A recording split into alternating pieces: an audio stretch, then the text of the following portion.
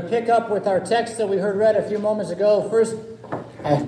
In the first service, someone told me I said 1 Timothy all the way through it. It's 2 Timothy. I'm saying it right now. If I say 1 Timothy later, I'm wrong, okay? So you're in 2 Timothy chapter 4, verse 1. We're really going to focus in on verse 2. This is on page 1183 of your Pew Bible if you want to make use of that. So, verse 1, he's charging Timothy. He's going to say, Timothy, as a pastor, you got to do this. So we're going to kind of skip past that. What does he say to Timothy, do? And before I get into that, let me say, everything that is said that a pastor ought to do is just an amplification of what every Christian man ought to do. And what every Christian man ought to do is just the male version of what every Christian woman ought to do. So there is a distinction between men and women, but when it comes to our faith, there is no distinction. There is no men be gentle, women you complain a lot, or vice versa. Men, you do whatever you want, but the women have to submit. There's none of that. All of us are to be in the same faith, under the same King, trusting in the same gospel that he is risen. He is risen indeed. Hallelujah. That Christ has died. Christ is risen. Christ will come again. All of us are to believe this same thing. And the only distinction then between you and me is that what I do publicly for you, you are to do privately, that is in your own life. So whereas he says to Timothy in verse 2, preach the word, that means it's my job to be the teacher of the word. This doesn't mean Christians never have to speak the word at all. Only the pastor speaks. That's a problem Lutheran churches tend to have, you know. The pastor's so wise and intelligent, he's studied so much, and he knows so many things, and you say this, he goes, oh, well, that's wrong in this way. And over time, what happens is you become afraid to talk. Now, I'm not telling you go ahead and say whatever you want. I'm telling you that when he says to Timothy, preach the word, he's saying to the whole church, let this word be what you know. Let this word be what you believe. Let this word be what you say. Now, lest I be misunderstood and called to account online, there's one other thing a pastor does do that the laity don't do, and that is he presides over the giving of the gifts of the Lord's Supper and baptism. He is publicly called to watch and care for these keys on behalf of the church. But it's not as though these keys belong to him. The office of the keys belongs to the church as a whole. The pastor stands in that office and exercises them for the sake of the church. And so in that way, even though, yes, indeed, I deliver the sacrament to you, that's not the point. We don't have the Lord's Supper so that I can deliver it. We have the Lord's Supper so that you can receive it. And in fact, my delivery means nothing. I need it too.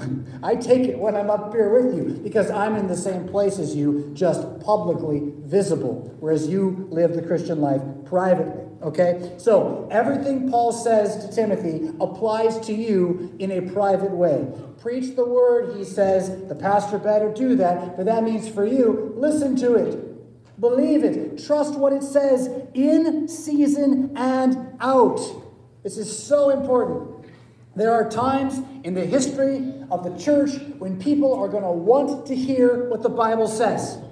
They're going to be ready for it. They're going to be hungry for it. They're going to need it. And there's going to be times in the history of life in the church where people could care less. Worse, where they hate it, where they want it silenced, where they want nothing to do with it. Now, I said in the last service this a little differently, but I do think this is true. We live in the midst of both times. Because it really kind of depends. The season could be 1 in the morning or 1 in the afternoon, depending on who you're having dinner with. Yeah? But for you, St. Paul Lutheran Church, let me encourage you to believe it's in season right now here. We've been in season for a good while. We're hungry for the Word of God. You desire knowing what the Bible says. You're hearing me talk about it. You nod your head and say, yes, this is right. Tell us more. But if you look at the broad scope of Christianity out our doors, you know that we're out of season, right? You know that many churches have abandoned what the Bible says in favor of all manner of other stories and mythologies, all manner of other ideas that they want to teach instead of what the Bible says. Paul says to you, be ready in all times. When people don't like what the Bible says, believe what the Bible says. When people like what the Bible says, believe what the Bible says. Be ready for both of these. And then specifically to the pastor, your role as you teach these things is to reprove, rebuke, and exhort. Right? That means correct, stop it, and then encourage it. Right? Correct the things that are wrong, stop the things that are really wrong, and encourage the things that are right with complete patience. Yeah? Knowing that by the sword, we're not going to achieve anything for Jesus. By power and argument and frustration and anger, nothing's going to come of that that's good. But by patience and careful instruction, by our communal attendance to what the Word says, by waiting for the rains to come, the seed is going to grow. But now, verse 3 here, he warns us. He says, the time is coming when people will not endure sound teaching. That's the out of season, yes? They will not endure sound teaching. They won't put up with it. They won't like it. They'll hate it. They'll want you to stop it. I saw on one of the many things that go past my disgusting Twitter addiction during the week, one of the many things I saw this week was a video that was taken by a student in California. They're in the hallway, and they capture the audio of 3 teachers talking. And one of the teachers says, those Christian parents just need to catch COVID and die. Okay? Now, she's already resigned from her position. Publicly, you can't say that and get away with it, even in California. God be praised, and may God be with her. Because I don't wish evil on her, though she might wish evil on me. But what I want you to see is that this is a person, a common, lovely lady, dresses well, professional, who thinks that Christianity needs to shut up and go away. She will not endure sound teaching. Now, I don't know what she thinks Christianity is that she won't endure, but I can tell you there are people within the church who don't want to believe that he is risen. He is risen indeed. Hallelujah. Do you know that? There are church bodies who teach he didn't really rise from the dead. It's just a nice story like all the other religions, and you believe it to have hope. There are churches that teach that. That's one thing. You got marriage. I mean, come on. Marriage has been under attack for 1.5 generations, 2 generations now. We started with divorce and free, no-fault divorce. It didn't stop there, though, did it? We moved on to cohabitation, and it's okay if the kids have sex before marriage. It'll all work out in the end. And then we want to make room at the table for homosexuality. It'll stop there, right? No. It hasn't stopped there yet. It's gone on to the transgender movement. You know what that is. What's next? I mean, I can tell you, because history's done this before. It's not new. What's next is polyamorism. That's multiple people living in one house saying they all have free love with each other. Happened in the 60s already. It's a big thing amongst young people today already.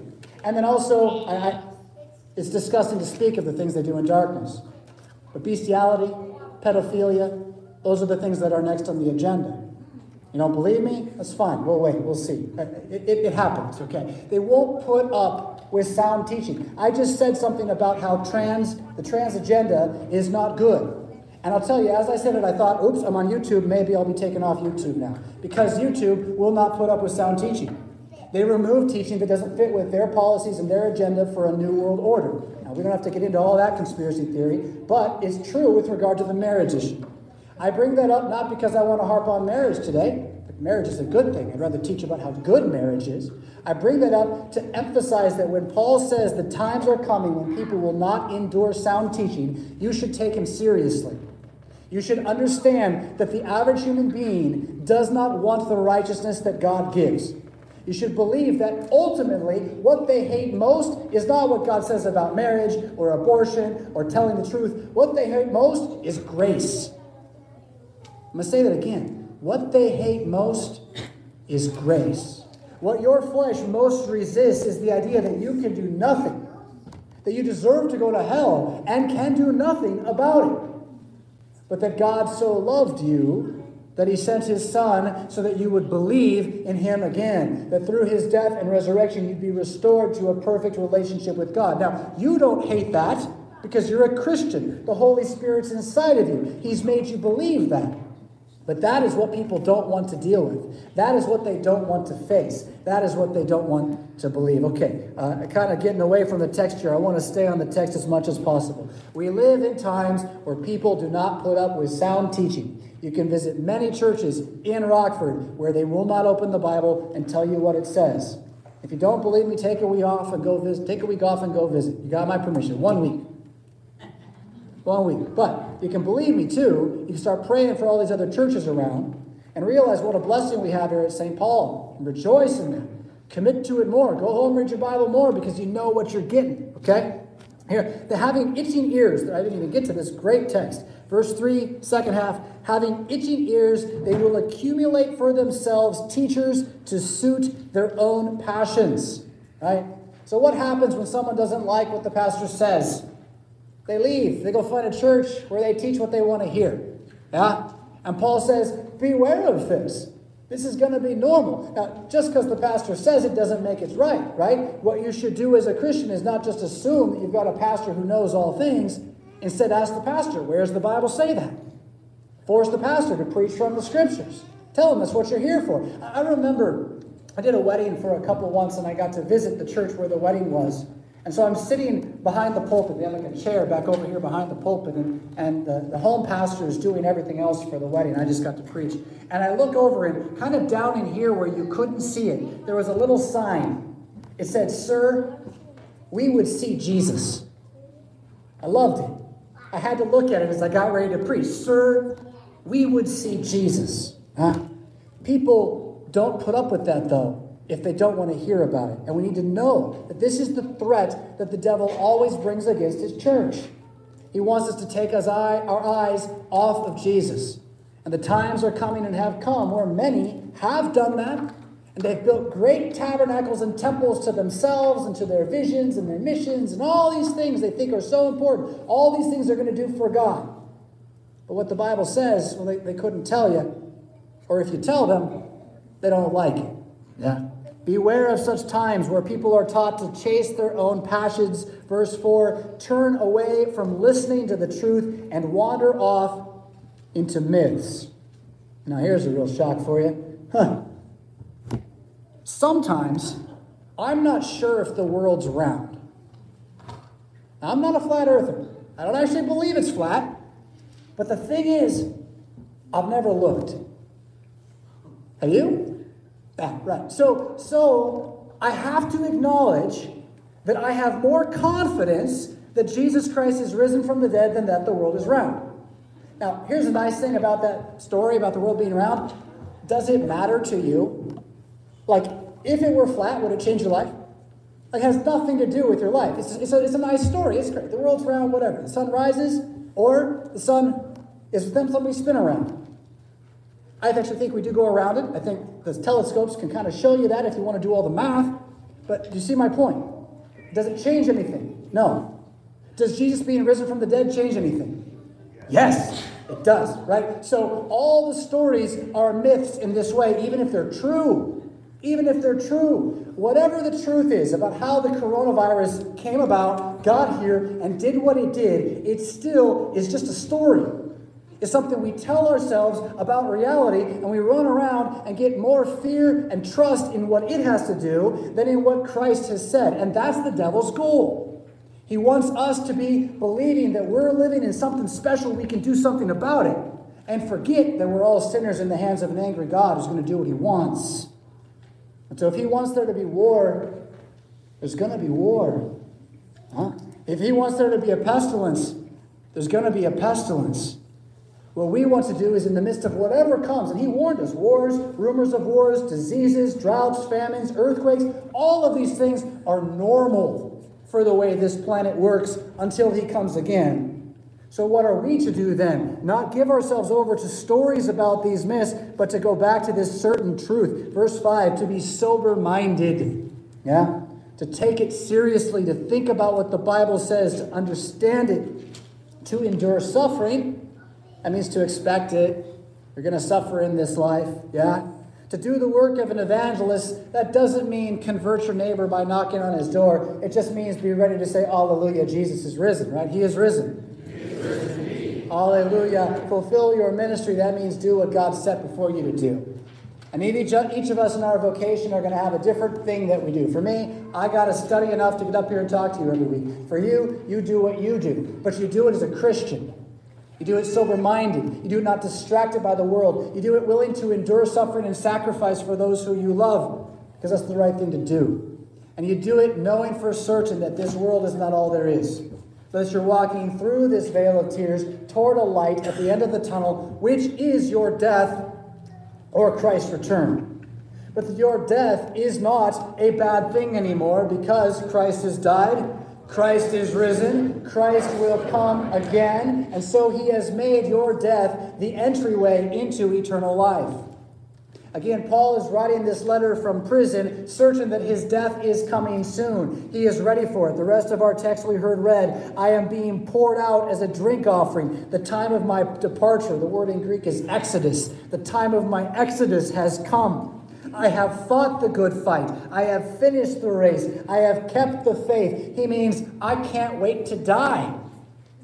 Now, he knows he doesn't have any control over his death. He just knows that when death happens, his sin's done. It's gone. And all that remains is peace and rest in Jesus.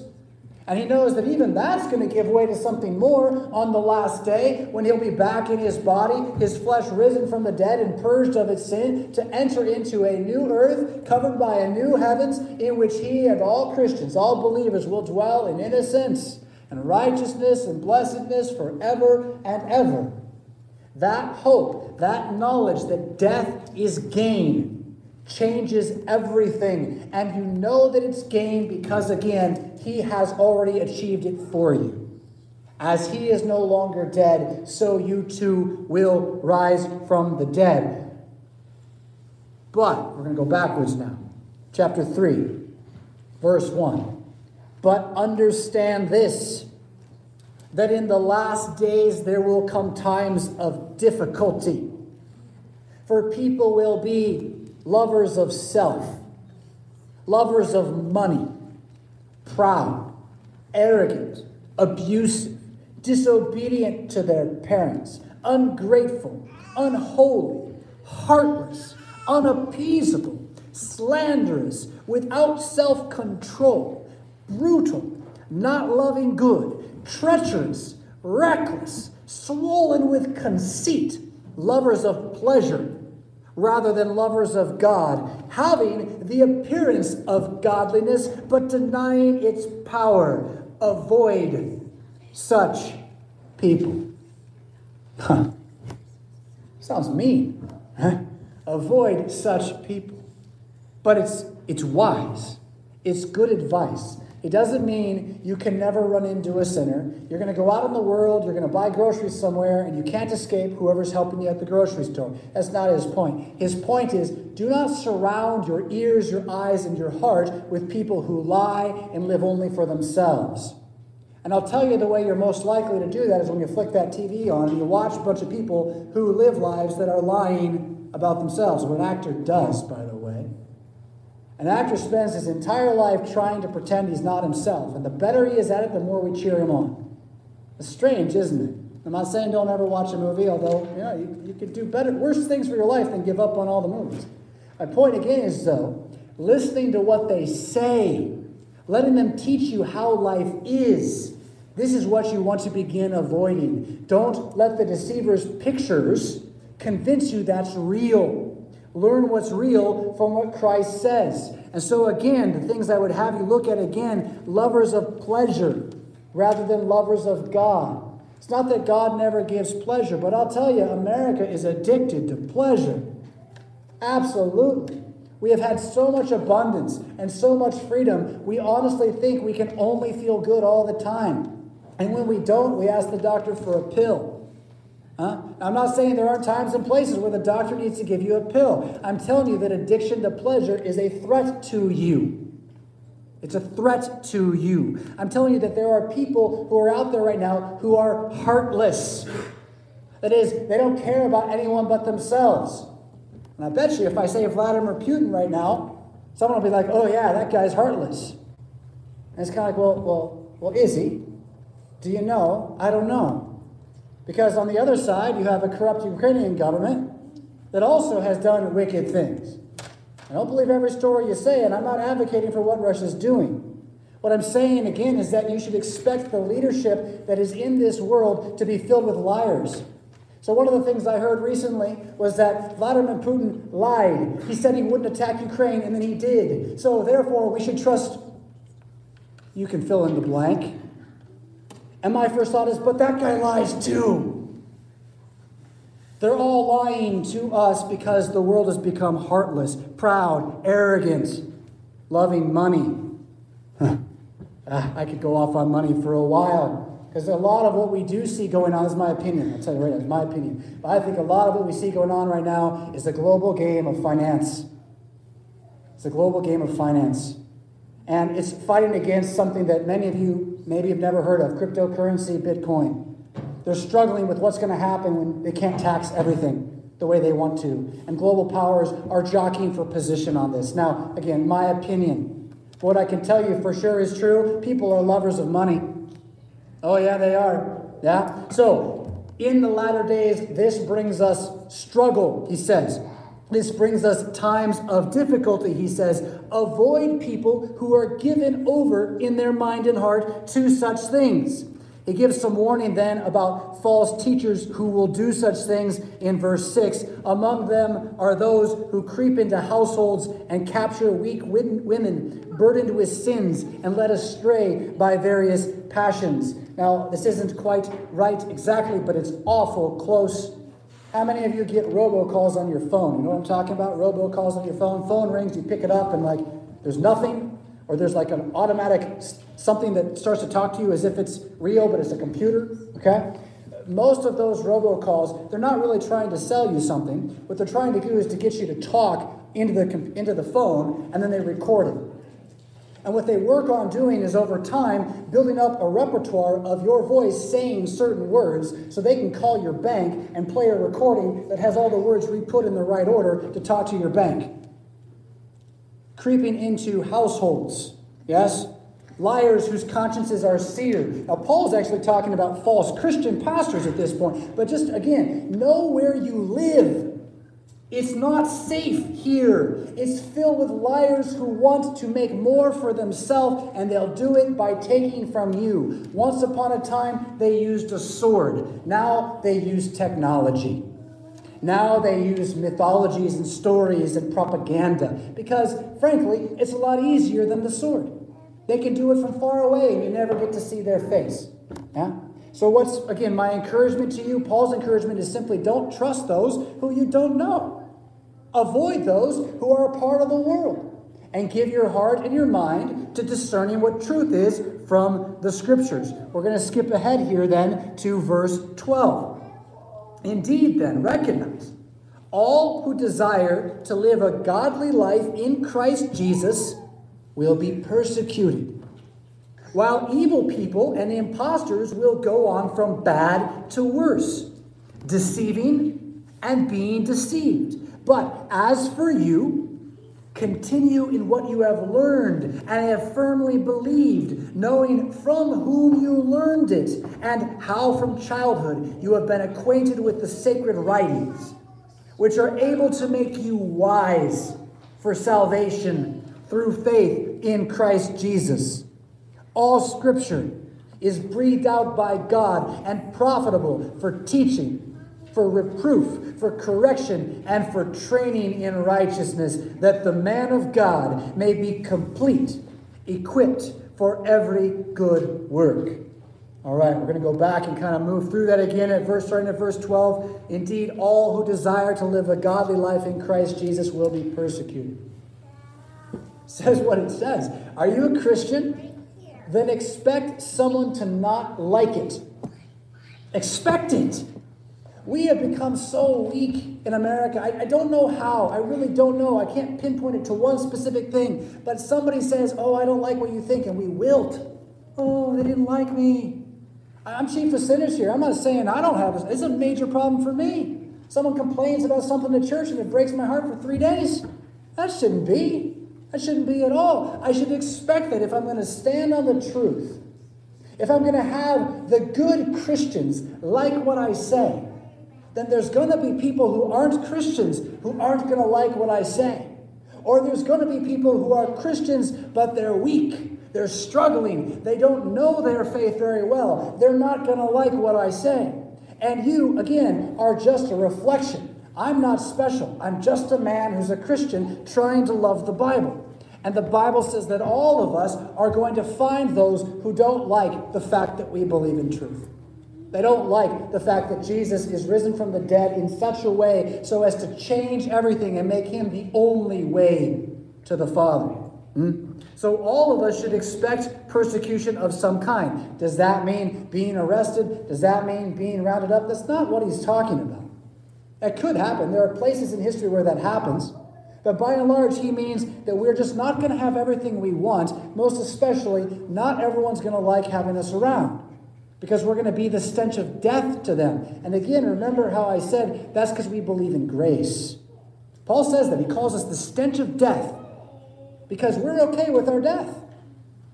We're okay with our death. And that bothers the people who aren't okay. And you show up sometime and talk to someone who doesn't go to church very often. What do? You ever notice this? They start talking about how they really love God. How they really, they used to go to church. They kind of like God. They don't like, just like you. They start making excuses. You smell like death to them. And they're trying to make it go away. You don't smell like death to you because the death of Jesus Christ, the fragrant aroma of his sacrifice, is your victory. So you know that death is just resurrection for you. You've begun to see through it. But again, we then are to expect people to buck against us. We just have to expect that. As they, verse 13, evil people, there's evil people. They're actually evil. Not just kind of bad, not just kind of mean. Evil. Evil people and imposters, that's fake Christians, will go from bad to worse. And notice, they deceive, they lie, and they're being deceived. I really like this verse in this regard because it's helpful. If you want to have mercy on someone who's a liar and a deceiver, to realize they're actually just kind of pitiable. The first person they lie to is themselves. But then as a result, they spew lies everywhere, trying to keep their lie alive as truth. And you, Christian, beware. Don't learn from them. Learn from Scripture. Continue in what you have learned. Firmly believe. That's verse 14. Verse 15, how you've been acquainted with the sacred writings. Yes, he says to Timothy that the Scriptures, what has been left from Moses and David and Isaiah and Jeremiah, and then eventually Matthew, Mark, Luke, John, Paul himself, Peter, all of these Scriptures, these sacred holy writings are able to make you wise. Oh, I love it. Can we do it again? Repeat after me. Jesus, make me wise. It's a promise. He says he will, okay? And now learn what he says right away. The first part of wisdom is to know what salvation is through faith in Jesus. That's the first part of wisdom. To know salvation is to trust that Jesus is king now. He is King of kings, Lord of lords. He sits on a throne reigning over all things. He's moving all things for the sake of your faith, your fight, your race, staying firm in him, regardless of what else happens on this rock. Yes? And so then, where can you continually find this food? All Scripture, verse 16. This is a great verse to highlight. All Scripture is breathed out by God. The Greek word there is one word, breathed out by God. One word. It's the word Spirit and the word God shoved into each other. It doesn't even exist in Greek other places. Paul just took the word Spirit and the word God and he smashed them into one word. All Scripture is God's Spirit. Take that to the bank. All Scripture is God's Spirit and profitable.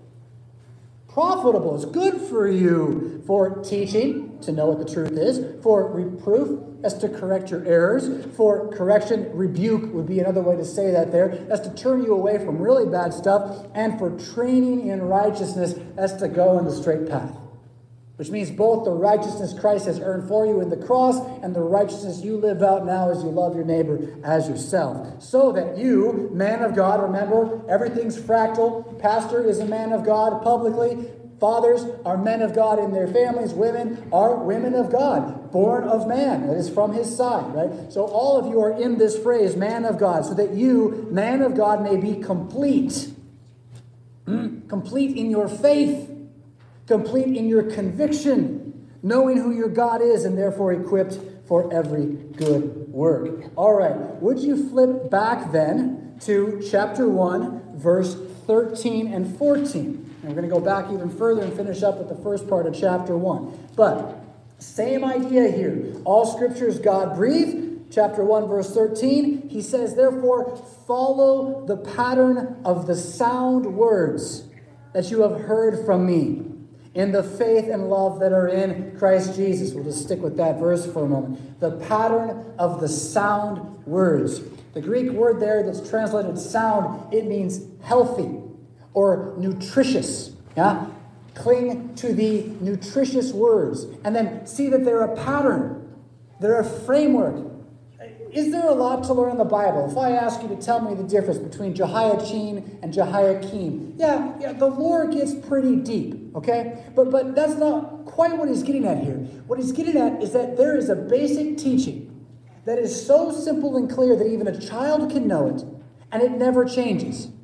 Now, we as Lutherans have learned to call that the catechism. Yeah? Catechism just means repeat again. It's a simple teaching. And what is the catechism? Now, if you sat through catechism class in a Lutheran church, you remember you had to memorize a bunch of stuff. What does this mean? It means this. Luther said. Okay, that's not the catechism. Okay? That's Luther's explanation of the catechism. It's great. I love it. But the fact that we've taught you it in place of the catechism, and you've learned to not love the word catechism because of it, that's a problem. Okay? What's the catechism? It's the Ten Commandments. It's the Apostles' Creed, and it's the Lord's Prayer. That's the catechism. That's the pattern of sound words that you'll find throughout the entire Bible. They're always there, coming into you in different ways. Why are Jehoiachin and Jehoiakim important? Because they teach you about what it means to have a true God or to not have a true God, like the first commandment says. Or the second commandment, to call on God's name or not call on God's name. And maybe I should have brought up Manasseh instead. I just read his story this morning, so it's fresh in my mind. Manasseh, the worst king that Judah ever had, the reason why Judah gets destroyed, he set up more idolatrous things in Judah, so the people of Judah were worse than the Canaanites, it says. Worse than the people God had driven out by the sword and slaughtered. Manasseh makes it worse, and so what does God do? He lets the king of Assyria come and put a chain in Manasseh's nose and drags him by his nose. He had to walk, probably naked, by his nose all the way to Babylon. And what's Manasseh do when he gets to Babylon? He calls out to Jesus. He praises Yahweh, his God. He says, save me. And what happens? God sets him free, puts him back on the throne. He begins to reform things. He begins to tear down the idols. He dies. His son's not so great, but Josiah, his grandson, he's pretty awesome, actually. So again, what do you see in that story? The second commandment. To call upon God's name in prayer and praise, to give thanks to him, to know who he is. God has a name, use it. Okay, pattern of sound words. A framework for understanding your life. The catechism, the Bible. Follow that pattern that you've heard in the faith and love that are in Christ Jesus, it says. End of verse 13. I want to take some time here to make sure we talk about faith and love.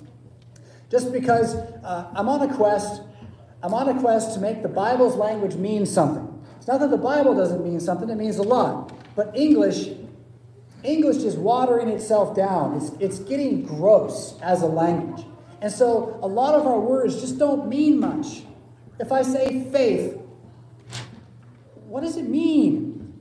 People of faith. Well, that means all sorts of stuff, right? I mean, faith for Oprah Winfrey, I don't know if anyone still watches her, she's still popular, I imagine, but for her, faith means the power by which you believe you're going to have a great life. And more people listen to her than the Bible, so I got to assume faith means that for a lot of people. It just means hope. Hope is hope. Faith is faith. What's that? It's trust, okay? Faith is trust. I want you to work on, whenever you hear that word, whenever you see that word in the Bible, it means trust. The trust you have in Jesus. That means, again, Jesus is trustworthy. He is a God who you can trust because he always does what he says. Can you trust him to give you whatever you want? No. Can you trust him to give you what he says he'll give you? Yes, right? So take and eat. This is my body, a place to exercise your faith. To work on trusting what he has said is trustworthy. Okay, so follow the pattern of sound words that are going to point you to trust in Jesus and the love of Jesus, it says. Now, love is worse than faith. Love means an emotional feeling, right? That's about all it means. And so if I love pizza, I have a deep emotional feeling for pizza. And if I love that girl, I'm going to marry her someday. Well, then, I have a deep emotional feeling for that girl, right? Oh, Father, I love her. It doesn't mean, oh, Father, I'm committed to her. Huh? No, it just means I feel things, okay? That's not love, though. Love is more like commitment. I'll give you a different word, though. It starts with an L. Loyalty is the best word to put in place of the word love wherever you see it, especially in the Bible. Let's do it with John 3:16. For God was so loyal to the world that he gave his only begotten Son, that whoever believed in him, trusted, faith, should not perish, but have eternal life. Love is loyalty. And of course, St. John told us a couple weeks ago, this is loyalty, not that we are loyal to God, but that God is loyal to us and gave his Son as an atoning sacrifice. Yes? Nonetheless, as a result of God being loyal to us, we now see the goodness of being loyal to God with all our hearts and all our soul and all our mind, and being loyal to our neighbors as to ourselves. See how much that makes sense? Yeah? It starts to understand itself when you think of it that way. So, follow the pattern of sound words. The Bible is going to teach you to trust Jesus and to have loyalty in a relationship with God. He says, verse 14, by the Holy Spirit who dwells within us, guard the good deposit entrusted to you. I spent a lot of time on this in the first service. I don't want to spend as much here, but I want to get it out. The mission of the church is not to convert more people. I know that for generations, that's been what people have said. Do a mission, convert more people. Okay. I'm not saying that God doesn't want to convert people. He does. But it's not our job to make that happen. When he says in Matthew 28, go into all nations and make disciples, he doesn't say make more and more and more and more. He says instead, make disciples. What's a disciple? It's not just someone who one day comes to church and says, I believe in Jesus now, yay, let's chalk it off on a number. We made so many this year. A disciple is someone who is disciplined to be baptized and observe everything that Jesus teaches. That's the rest of Matthew 28. And so again, the mission of the church is to discipline those who hear the call of Jesus. And then that discipline is, verse 14, by the Holy Spirit who dwells within us, guard the good deposit entrusted to you. So before the church goes off and says, let's be so great that we'll make other people that are just like us, what we want to do instead is say, dear Jesus, keep us who we are in you. You've given us the Spirit to believe that he is risen. Hallelujah. Let's cling to that. Let's hold tight to that. Let's remember it tomorrow and the day after. Let's say it again. Let's open the Psalms and pray them. Let's read the Proverbs like they're true. Let's become a people who don't ever let this go. We're going to pass it on to our kids because it's the most important thing that there is. That's the mission of the church. And I can promise you that when a congregation devotes itself to believing what the Bible says, when you as families devote yourselves to thinking it's more important than everything else, there will be new people who become Christians. It's going to happen. But when you decide that it's up to you to go and make more Christians, I can tell you what's happened the last 60, 70 years since we've been preaching that. Can you tell? Fewer and fewer and fewer. Turning into a Ponzi scheme at a certain point. You know, give us money, we'll do mission. Fewer people in the pew, fewer people in the pew. So, in season out, we've been out, let's get in. How do you get in? Follow the pattern of sound words. Remember, all Scripture is God-breathed, and there to teach you about the righteousness of Jesus Christ, who has risen and ascended to all heaven for the sake of keeping you in the faith. And this is his goal because his purpose is grace. We're going to close with that here. Chapter 1, verses 6 through 10. He says, For this reason, I remind you to fan into flame the gift of God, which is in you through the laying on of my hands. Now, for Timothy, this meant his ordination. The laying on of hands is ordination. But for you, just know that you're baptized into Jesus, right? You've got faith in Jesus. And so this writing is encouraging you to fan into flame your faith. I don't know if any of you know this. I'm sure the older adults know this because they used to teach this kind of stuff in schools. I don't know what they teach in schools these days. But you know that like fire needs oxygen, right? Like the big part of fire isn't the wood, it's the oxygen. The oxygen is fuel, but the real fuel is the wood is fuel, but the real fuel is the oxygen, right? So if you got a little fire in the backyard going and it won't go very well, instead of just piling more wood on top, it's just going to kill it. What do? You blow on it. And it starts to fan up. Okay, so the idea here is that you got faith in your heart because God put it there. So what's he wants you to do? Blow on it. How do you do that? Read your Bible. Read your Bible. Again, I'm preaching to the choir. You're here. You're listening. But for us as a group, as a community, we want to be a place where this isn't a question. We want to be a place where everyone just knows, oh, we read the Bible at St. Paul. That's what we do. We're a people of the book. We believe what it says. We fan into flame the gift that was given to us. Because, verse 7, God gave us a spirit not of fear, but of power and love and self-control. Yeah? So a spirit not of fear. We are not worried about the future because we know God has that in his hands. We know that the hands that were crucified on the cross are caring for us. And so we have the power, he's going to say this in a moment, the power to endure suffering. We have the loyalty to trust in him above all things. And we have, therefore, self-control, an ability to say no to me or to you, depending on whether or not that needs to be done to be in line with the pattern of sound words.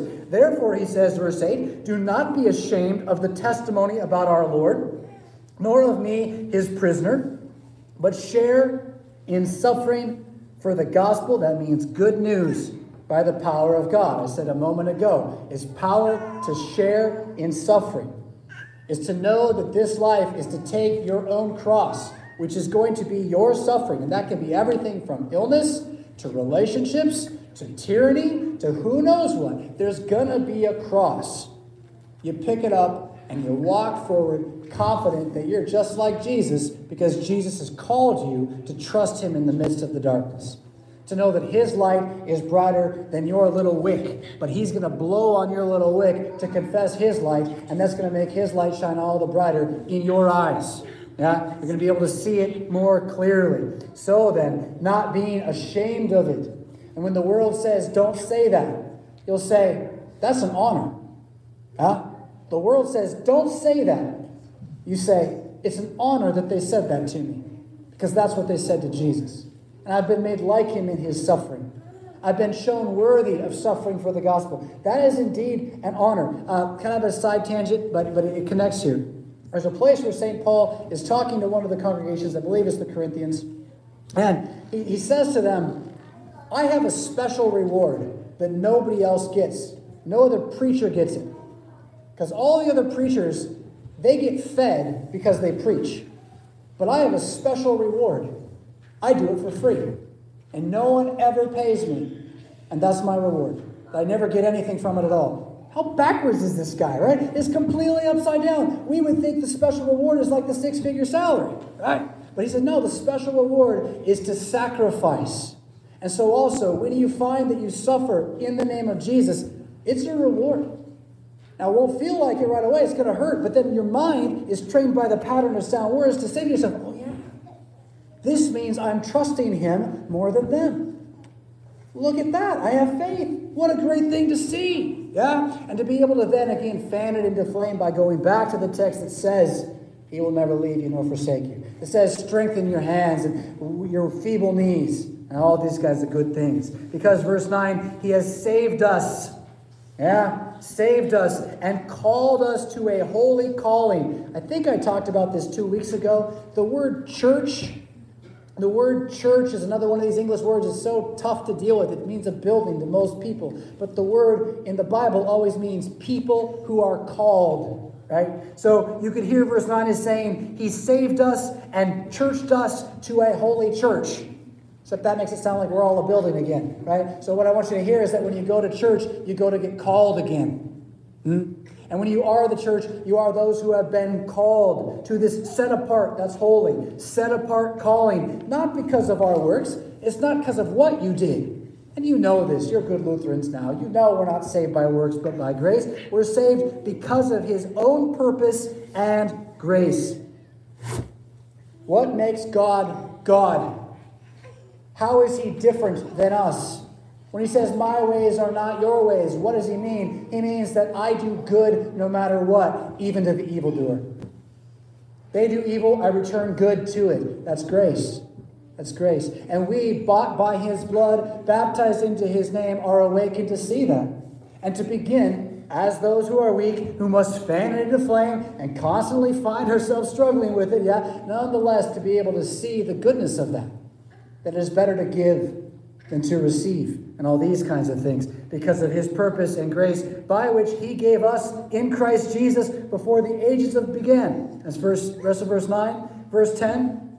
And which now has been manifested through the appearing of our Savior Christ Jesus, right? So his incarnation, his work, his dying, his rising, all of this is the eternal purpose of God as grace for you. And so in this, he abolished death.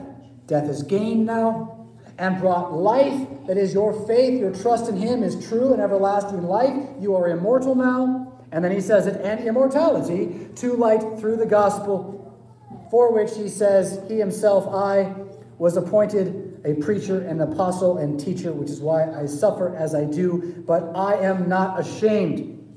For I know whom I have believed, and am convinced that he is able to guard it until that day, that which has been entrusted to me. Follow the pattern of sound words. So, to close us here, the encouragement is this.